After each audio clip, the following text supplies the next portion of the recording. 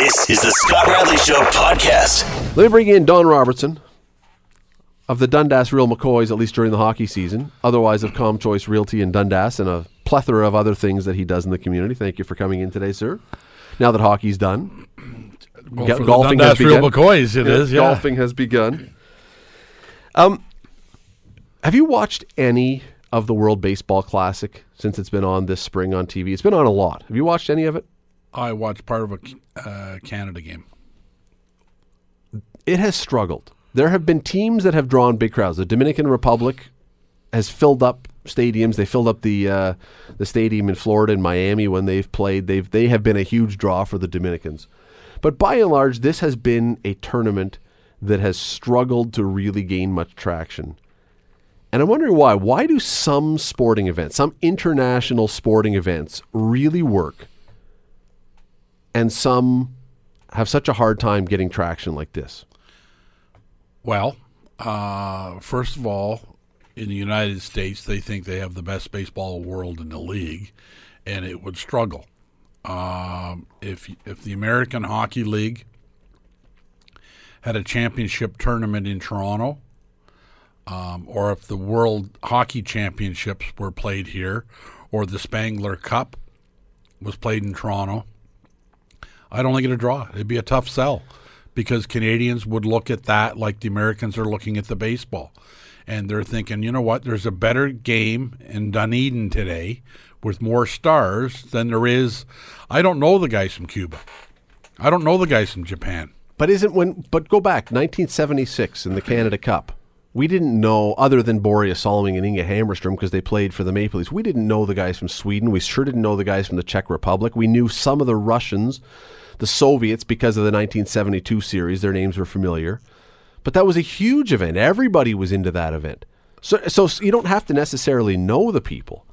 I'm not convinced that Sweden and Czechoslovakia sold out. Canada-Russia did. Canada-US did. Even though those were college kids back then, which is even more funny. Yeah. But no, you said 76, right? Yeah, 76 in the Canada Cup. But even then, they were using largely college kids because they didn't have a lot of American pros back then. I know, but it was still the best the Americans had. It was. So your baseball championship down there wasn't even the best the Canadians had.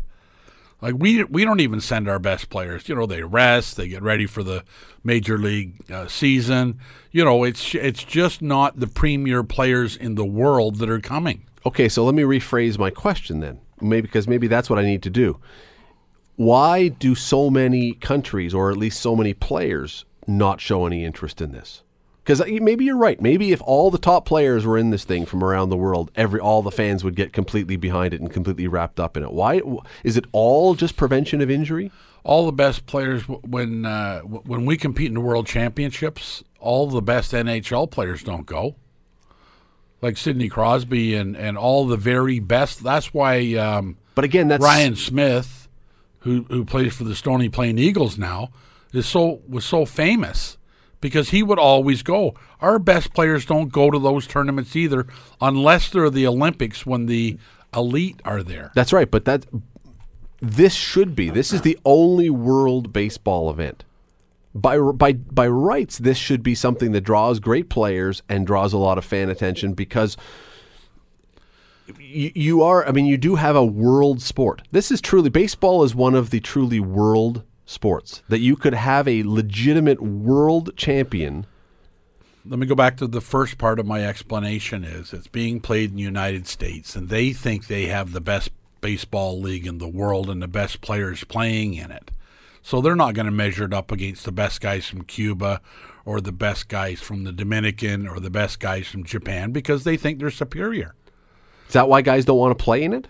Sure it is, because it's not considered an elite event. You put it in the Olympics, I don't even think those guys would go to the Olympics. Here's why the World Junior Championship, when you talk about international events, and some of them are very, very successful, it's very, very successful in Canada because we have an appreciation for it. But the reality is it's the absolute very best junior players in the world. But when the U.S. That's not the case in the World Baseball Championship. When the U.S. was losing in basketball, They eventually got to the point in Barcelona in 1994, and they said, forget it. We've had enough of getting beaten. We are going to send Michael Jordan, Magic Johnson, Larry Bird, Charles Barkley, David Robinson. We are going to so obliterate you that the part about it was so lopsided that it went beyond the point of being an unfair fight to being almost fun. Even the other team players they were okay with it because it was so stupid that it was funny. If they'd been winning by 25, it would have felt like the U.S. was being mean-spirited. Winning by 50, it just seemed like, all right. They were playing the Washington Generals. Exactly. The foil for the Globetrotters. But what spurred the Americans to get their best players in there was losing again and again and again. The Americans haven't won the World Baseball Classic. Japan keeps winning the World Baseball Classic. And you would think that at some point the Americans would say... Yeah, but they poo-poo it.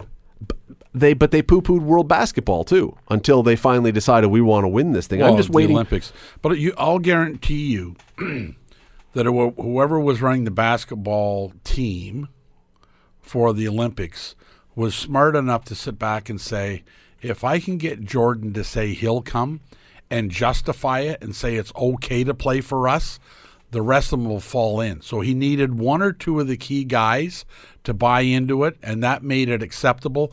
Then they would all go. The other thing you're doing, and I don't know how you get around it, is baseball guys are in spring training, and the owners don't want their guys getting hurt. And although Batista played and everything else, some of these guys don't want their pitchers throwing. It's the ownership have a great stake in this thing. Look at the odds of the NHL guys going to the Olympics. They don't like the location. They're not going to sell a whole lot of jerseys in South Korea. What was really funny is that... It's in South Korea, right? It is. Yeah. There are a number of players whose teams have qualified for the semifinals or finals now of the World Baseball Classic. And a bunch of players have suddenly said, okay, I'm available for the championship. I wasn't there. I wasn't going to play in the preliminary round. But, you made it to the finals? Oh, okay. Yeah, my schedule's cleared up a little bit. I'm around now. So there is clearly some, not overwhelming, but there is clearly some interest from some of the players in this on their terms, of course, on their terms. But I just look at this, and I think you're right with where this thing started. Was if you had all of the top players in this, if this truly was the best against the best in the world, you might have more fan buy-in from this, because then the Americans in the American stadiums would say, look, it's our best players taking on your best. Let's see how you can do against us. Whereas now it's Japan. It is Japan's best players, and it is Cuba's best players by and large, and it is most of the Dominican Republic's best players, and it's the Americans' B team, maybe. Probably, yeah. This is certainly not the best team the Americans could have put on the field. And so why are we going to care about this if it's not really our best against your best? Well, I think the Americans' attitude is probably, I think they're a lot more arrogant than we are. But I think their attitude is similar to what ours was years ago in the World Cup. And talk radio shows were full of who would play and who wouldn't play, and we could have three teams, and we'd have all three be in the top five because Finland isn't that good, and nobody can really compete with us. And the U.S., they can put one team together, but we could put four teams together. But they only let you enter one, and I think that's the Americans' attitude. If we wanted to, we could put four teams in, and we'd go 1 through 4. Now, it's a big deal for the Japanese because they have a great Major League Baseball program. But it's great prestige for them, for the Japanese, to come and win the World Championship in Florida. Yeah, I think it has the same height for the Americans winning the World Baseball Championship in Florida and beating Japan or beating Dominican Republic. They think their caca doesn't stink. But when you look at the World Cup of Soccer, teams release players to come and play in that. Your guys are allowed to go. They have all the top players that show up for that thing, unless they're injured. And the World Cup has become the biggest sporting event in the world. It eclipses the Olympics. The World Cup of Soccer is bigger than the Olympics. And you think baseball isn't played at the highest level in quite as many places as soccer, but it would probably be second, or basketball, but it would be a good second. And you could have a massive, wildly successful, very lucrative world championship if you could just figure out a way to get these guys to all sign up and play. And what amazes me, and I don't dispute it, is that baseball players who get a bad rap for being softies, that if they get a hangnail, they're out, which is not fair. But in this case, you're looking and everyone's saying, well, I can't afford to get hurt. And you want to know something? Go overseas to a lot of those soccer players who are making more money than the baseball players are. And there's every bit as much of a chance that a soccer player could pull a hamstring or something could happen. He could blow it in the knee. I mean, there's every bit of the same chance that a soccer player could get injured, but those guys are released to go and they all sign up to go. I don't quite understand it. Well, here might be another argument. I don't know European soccer as well as I know Monopoly, but that's coming next hour. I would think if you're if you're good enough to be a standout in the World Cup of soccer, that the endorsement package would far eclipse your salary in some cases. I don't think that's the case here. Not yet. I don't think anybody that goes to the World Baseball Championships as an American, like David Price, who's injured, but those guys aren't going to ramp up their endorsement deals by having a good tournament. The European soccer guys, there could be a lot of coin on the line. I don't know. Yeah, see, we got to go to break, but I disagree, because I think if you're an American guy and if you're one of the top players in the world and the familiarity that exposure around the world for that tournament could bring you, and you're a Mike Trout or you're someone else who's at the very top of your game, I think there's worlds out there to conquer sponsorship-wise. Not everyone's going to make all those bucks, I grant you, but not everyone does in soccer. I don't think the American guys care. I don't think they care. No, they clearly don't. They clearly don't. And I don't think they care if they sell any jerseys or if they're famous in Japan. They don't care. But obviously the Canadian guys don't either, because they didn't play either. Most of the Canadian Major League players were not involved in this tournament. They had Ryan Dempster. Ryan Dempster has been retired longer than Babe Ruth almost. And he's out there pitching, throwing meatballs up there to the American lineup, and those guys are like, good thing he's up here because it's spring training. We're not in full regular season mode yet. Good thing we got a guy throwing batting practice fastballs to us. Well, the Canadians got a bad attitude too, because they should go. I've never understood the fact that in hockey in this country, guys will kill each other to get on the national team. No, the Olympic team. For the Olympic team, or prior to this World Cup thing, when you had a Canada Cup, guys would kill each other to get on that Canada Cup team. Baseball, basketball, maybe some other sports, not so much. Not so much. There's not the same urgency, and there's not the same, here's the interesting thing to me, there's not the same sense of you're an idiot if you don't go for those who don't show up.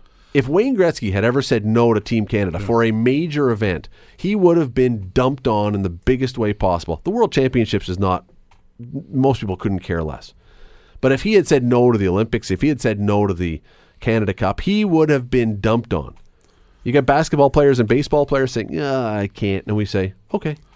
Well, Rick Nash never played for the national basketball team. Then they made him general manager. Here's your reward. No, Steve Nash did. He played in the Olympics. Did he? He played in the Olympics. He played in Sydney in the Olympics. In 84? In 2000. Oh.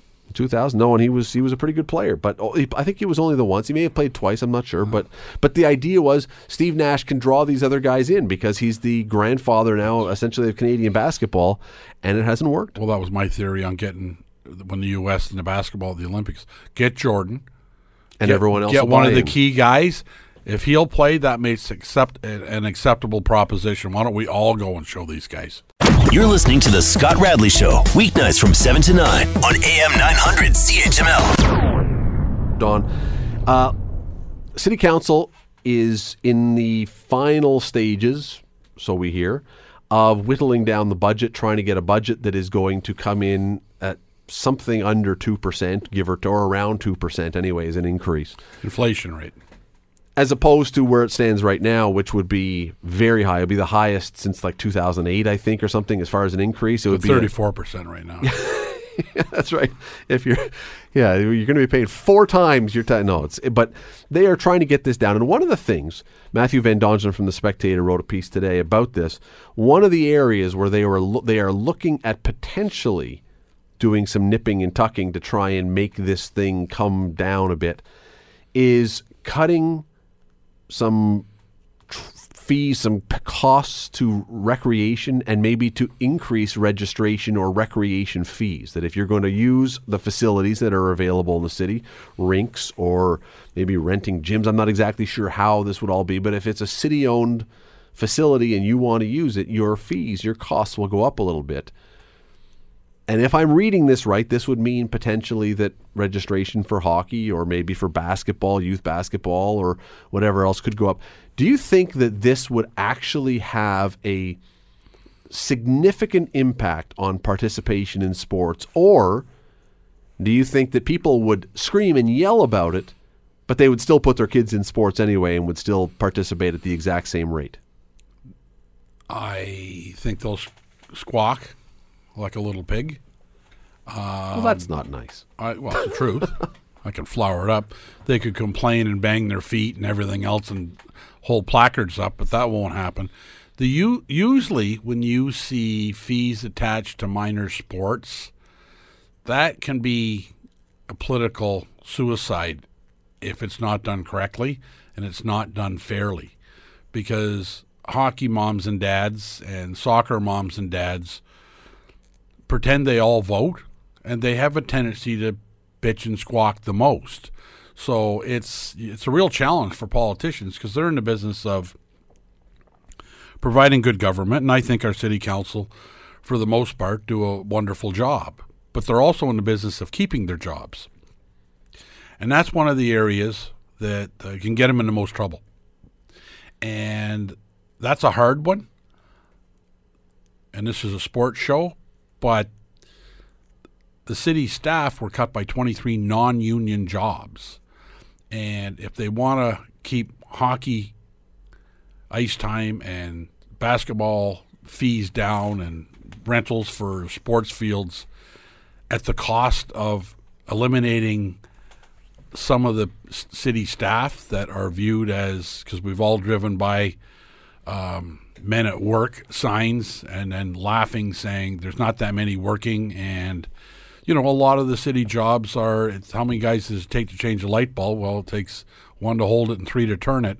So that'll be a lot more popular than if they wanted to cut some of those jobs, but they're not going to face a union. So to answer your question, there'll be blowback, and there'll be substantial blowback, but you know what? Something's got to happen. We can't continue to let our tax rates go up and up and up. Everybody's going to have to pay a bit more. What happens if this isn't just parents of soccer parents or hockey parents? What if this affects now the costs that adults who are using the facilities? And I don't know if, for example, I don't know if the lawn bowling clubs are owned by the city or privately owned. I honestly couldn't tell you. But if suddenly if you want to play tennis or you want to lawn bowl or you want to do something else in the city on city-owned facilities, if your registration costs go up, does that change the amount of blowback that you're getting at City Hall if you're a city councillor? Well, sure, it's all going to change. And that's why it affects so many people. When you put the cost of playing hockey up or soccer up, you're not just affecting the parents.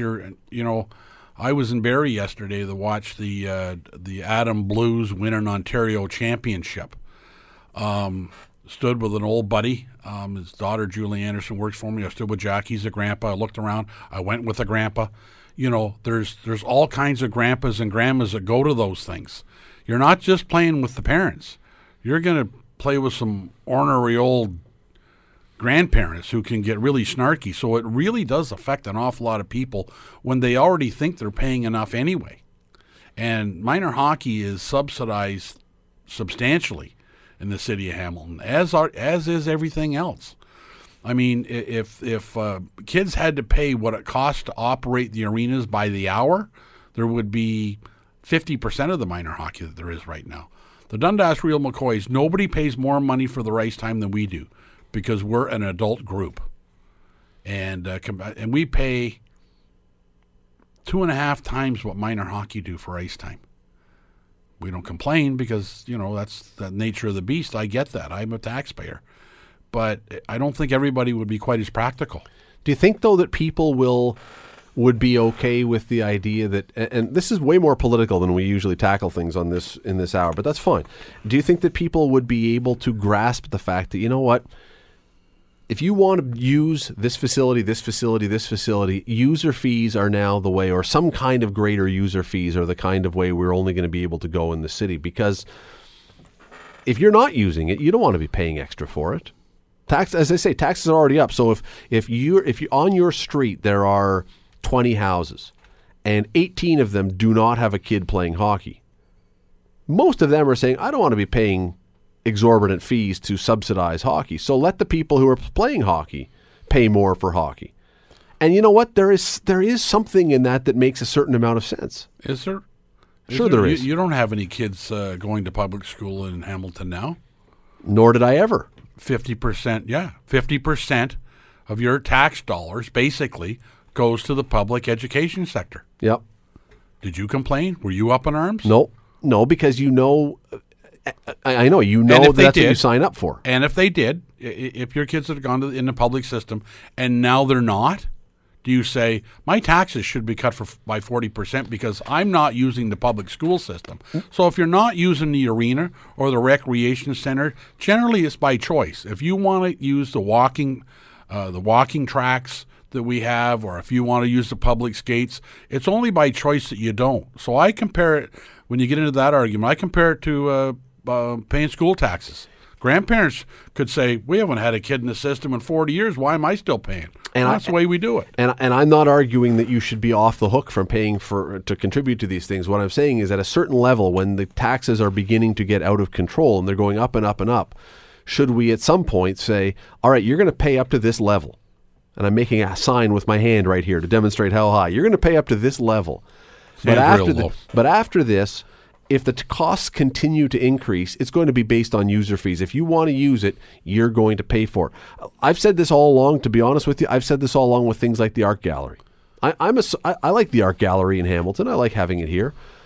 But I don't believe that we should fully fund it if it's not going to have any kind of support for itself. I think there's a point at which you have to say, we'll fund you to a level, and then you have to bring in the people to show that it is needed, that it is wanted, and that you can pay part of your own way. And I don't think there's anything wrong with saying that. I'm not cutting them off and saying you're 100% on your own, because there are some things the art gallery does that are very populist, and there are some things that are more niche, right? But you've got to show that you have a value to the people by bringing people in to support this. And I would say the same with hockey or with rinks. Minor hockey and minor soccer do that. They go get sponsorships. It's pay as you play, right? So the sponsorships offset it a little bit. The parents still have to pay and everything else. Where some of the minor hockey associations, and I can't speak to soccer, have in my way started to lose their way is when you find out people that actually schedule the ice for the association are making between $20,000 and $30,000, and it's a job that a volunteer used to do, then you got to start saying, what can we afford to do? Maybe we can't afford to pay somebody $25,000 a year anymore to schedule. With the advent of computers, I think somebody else can sort it out, and I think you can find a volunteer. And if that's the challenge to some minor sports programs, to get rid of the administration and they're paying people, I think that's part of the problems. There are people that have built jobs out of this. And when I was a kid, which was almost a century ago, you know what? Everybody volunteered. Coaches didn't get paid. Nobody did anything. You had to go sell tickets. I played for Copetown. We had to sell 20 baby beef tickets to raise $20 to play hockey. That's a long time ago. But the kids, my dad made me sell them. You want to play, you sell the tickets. Holy cow. But I sold the tickets, right? But minor hockey associations are now paying people to do things volunteers used to. So if some of that money has to be diverted to help pay more for ice time as a user fee, that's fine. I pay for libraries. I can hardly read.